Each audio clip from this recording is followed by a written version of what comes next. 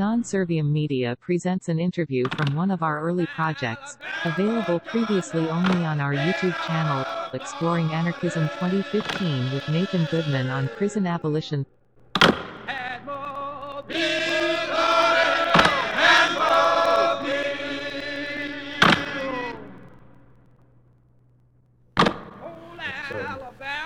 So we're going.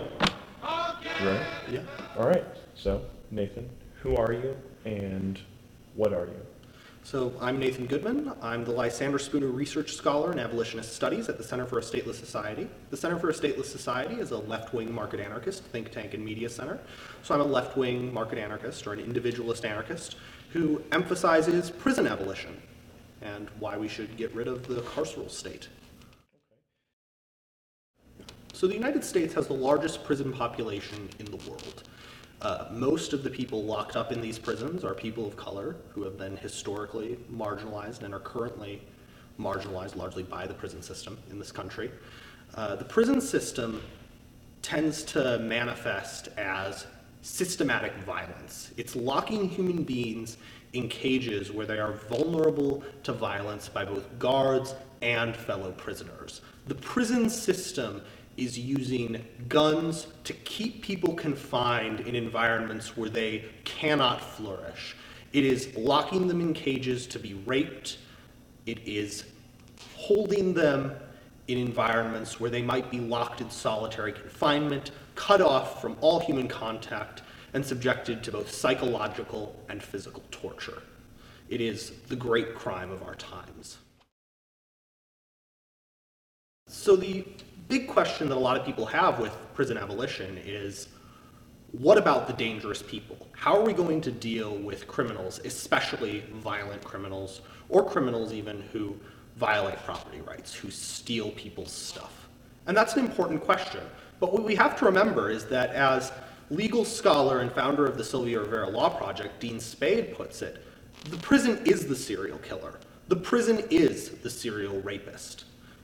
These environments are environments in which people are vulnerable to sexual assault by both guards and fellow inmates. They're environments that shorten the lifespan of inmates and sometimes create situations where guards murder prisoners, sometimes torturing them to death. So I don't think crime can be the response to crime. So what can be the response to crime? What is a just response to injustice? What is a just response to interpersonal violence? And the first answer is it's open-ended. Situations differ, local conditions differ, and the needs of individual victims will differ. But there are a lot of different things we can do to deal with these problems. One thing we can do is restitution. If I were to steal your shirt or burn down your house, I owe you restitution for the property that I took from you. And I can do the best I can to make you whole, and it is legitimate to use force to make me make you whole if I've done that. In other cases, what we can do is we can facilitate community responses to interpersonal violence. And I was just on a panel with a wonderful person named Rebecca Crane, who does a lot of work developing apps to resolve issues of interpersonal violence. These apps have names like the Predator Alert tool, which has applications for a variety of social networking sites that allow people to share information about abusers, to connect with survivors of abuse from the same abuser. So on Facebook, for example, you can put out a report on the app and it will connect you with other people who have suffered similar forms of victimization. And then you can work out what to do. So innovation allows us to develop unique social solutions to unique social problems. It's important to remember that the state's criminal justice system is not currently resolving issues of sexual violence, which is, in my view, one of the most severe forms of violence that can take place. The state's criminal justice system is both perpetuating sexual violence and failing survivors of sexual violence because most survivors don't report to the police, because they know, unfortunately, that they will be dismissed, that they will be questioned, that they will have to relive their trauma. They know that rape kits are, one, having a massive backlog in many cities where they go untested, and that those rape kits are very invasive processes to take, that they get good physical evidence that's incredibly important for bringing the perpetrator to justice, or to what the state system calls justice, but that it's a very invasive and traumatizing process for survivors. So it's very costly to use the state's criminal justice system to resolve this problem, and a lot of solutions are developing, ranging from restitution to restorative justice to the use of technology to allow survivors to both warn others about perpetrators and to connect with others who have had similar experiences and resolve the issues and get care for one another and build a community-based response. Another app that's being developed by Rebecca Crane and other hacktivists who are working on this is an app called Buoy, or Better Angels, which allows people to create a crisis response team among their friends and among people they know, and to press a button when they're in a crisis that will send some specifics about the crisis and send their location to their crisis response team, as well as an interactive map and a chat so that they can communicate and that they can coordinate a response in the moment to deal with crises and issues of interpersonal violence. A similar app that functions this way is an app called Circle of Six that allows you to create a circle of 6 people to do the same sort of thing. And so these things are being developed on the ground, not by anarchists necessarily, although Buoy and the Predator Alert tool are developed by anarchists, but I don't believe that anarchists developed the Circle of Six app, but rather by people who care for survivors because they know that the state system is not serving their needs. They know that the current system of criminal justice does not adequately resolve issues of interpersonal violence, and that we need to do better, and that with innovation and community-based solutions and voluntary social cooperation, we can do better. The state doesn't just fail to address violent crime. The state often creates conditions for violent crime. And I think that's really important to emphasize. So let me give you a few examples. When the government prohibits drugs, that means that drug transactions happen in a black market. And what happens in a black market? Well, let's contrast it with a legal market. If there is a legal above-ground market in any sort of good, if I get ripped off by a distributor, I have the opportunity to write a negative review. I have an opportunity to tell my friends. I have an opportunity to switch suppliers. I have an opportunity to encourage other people to switch suppliers. So that'll cut into their profits. I also might have an opportunity to seek restitution through the courts or through some other justice system for the wrong that was done to me. I can't do that in a black market. In a black market, it has to be kept underground. It has to be kept on the down low. And when you have to keep transactions on the down low, you cannot use reputation mechanisms and you cannot use restitution mechanisms. So you resolve disputes through violence. Violence is created by drug prohibition. Violence is created by the prohibition on sex work because it deters people from seeking above ground means to resolve disputes. If I've prohibited sex work, if a sex worker knows that if she reports that she's been raped by a John, she can be sent to prison, she won't do it. Moreover, even if she knows that she won't be sent to prison, as under the Nordic model, but that her business will be destroyed and that she'll be diverted into all sorts of programs that are meant to care for or rehabilitate her, she still likely won't do it because that will take away her livelihood. That will constrain and control her choices. So the options that crime victims have are grotesquely constrained by prohibition. The possibilities that create peaceful social cooperation in markets, even markets that someone might consider seedy or might not morally approve of, have been cut off, and that has created environments of organized criminal violence. The same thing happens due to immigration restrictions. Immigration restrictions define human beings as illegal. They say that you cannot interact with the state because you don't have the correct documents, and that you must therefore keep your interactions underground. This makes people vulnerable. If an undocumented worker is assaulted by her boss while she's working in the fields, as unfortunately many are, she's not going to go to the police. Many rape victims already don't go to the police, but an undocumented worker who fears that she will be deported afterwards, after reporting, will not report. This creates a power imbalance. This defines human beings as illegal, as less than human, and it subjects them to violence not just by Border Patrol agents, not just by the ICE agents and DHS agents that guard detention centers, but by their bosses, by any criminal. Immigration restrictions make human beings vulnerable to crime. And they also make people vulnerable to premature death by closing them off from peaceful and sustainable methods of travel towards much more costly movement facilitated by coyotes or facilitated along these black market border routes or on rickety ships through the Mediterranean Sea. Human beings are subjected to premature death by the violence of the state. These policies do not stop crime, they create a vile opportunity for it and allow it to fester. So what can we do to end mass incarceration? What can we do to end the carceral state?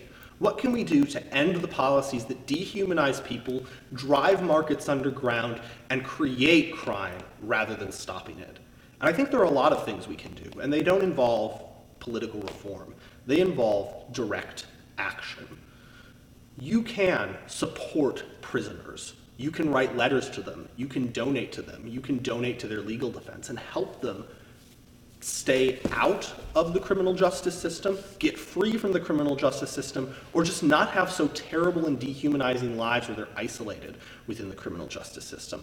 Some organizations that do this sort of prisoner support and prisoner letter writing include Black and Pink, which focuses on supporting LGBT prisoners, and the anarchist Black Cross, which focuses on providing support to prisoners they consider political prisoners or prisoners of war, not prisoners of formal wars between states, but prisoners of the social war that the state and other elite interests are waging on marginalized people. Another thing that you can do is keep people out of prison by making sure that if you're ever on a jury, you vote not guilty, regardless of what you think the evidence says about whether someone violated an unjust law or a state edict. This is a practice called jury nullification. And even if you're never on a jury, you can promote jury nullification by passing out literature that alerts people that this is an option, that it's a legal option, and that it has a long tradition in Anglo-American common law. Jury nullification is a long-standing legal right. Jurors cannot be punished for their verdicts, and this has been established for centuries. The Fully Informed Jury Association, whose website is fija.org or fija.org, has lots of information and literature that you can distribute peacefully outside courthouses so as to alert people, both potential jurors and just passersby, as to this fundamental right that can help you keep people out of the horrifying, violent clutches of prison. Another thing that you can do is build alternatives to the police. Build communities that can deal with interpersonal violence without turning to the state's monopoly on force, law, security, and justice. Break down their monopoly. The type of technological development that involves building apps to give sexual assault survivors options, to give people options to respond in a crisis as it's happening. These are tools that we can continue to develop so that people don't feel that they need to rely on the police, don't feel that they need to rely on the state, don't feel that the only way to protect themselves is to lock a human being in a cage. We can illustrate that there are alternatives. We can prove that another world is possible by acting now to make it real. One last thing I'll probably mention is that we have to be wary of criminal justice reform. Because criminal justice reform, unfortunately, can often seem like the humane way to roll back the prison state, but it can often just make the Leviathan, the monstrosity, the state violence stronger. So to give a few examples, prisons themselves emerged as a reform. Prisons were developed to be more humane than corporal punishment and capital punishment. It was thought that we could reform prisoners by locking them up, that we could actually make their lives better. And one of the worst practices that's used in prisons was developed for this express purpose. Solitary confinement was proposed by Quaker social reformers as a tool to help prisoners be able to have silent reflection. I'm going to sit alone in a room and I'm going to think about myself and what I've done and how I can be better and how I can commune with Christ. And that's going to be a great thing. It's going to make me a better human being who can reintegrate in society. But we know now through a lot of psychological research that that's not what happens. And we don't just know this as libertarians. The establishment knows this. Juan Mendez, the UN Special Rapporteur on Torture, knows this. Psychologists know it and report on it in their literature. And even our enemies, even people who have never met a government intervention or a war they didn't like John McCain, recognize that solitary confinement is soul-crushing torture. John McCain knows it because he lived it.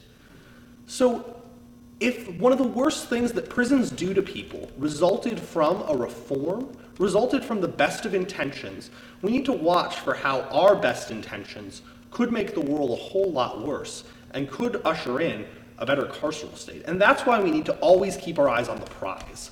We should be envisioning possibilities for prison abolition and for direct action outside the state, rather than for reforms that once filtered through the political process will be distorted by concentrated interest groups like prison guards and police unions, like prison profiteers and companies that profit off incarceration, and like rationally ignorant voters who just want the state to protect them.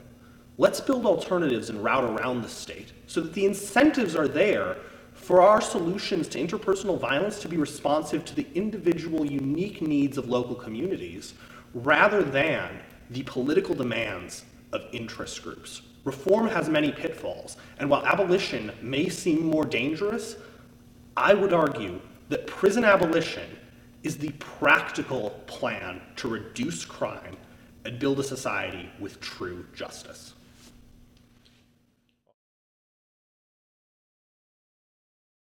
Old Alabama Johnny, stayed up party.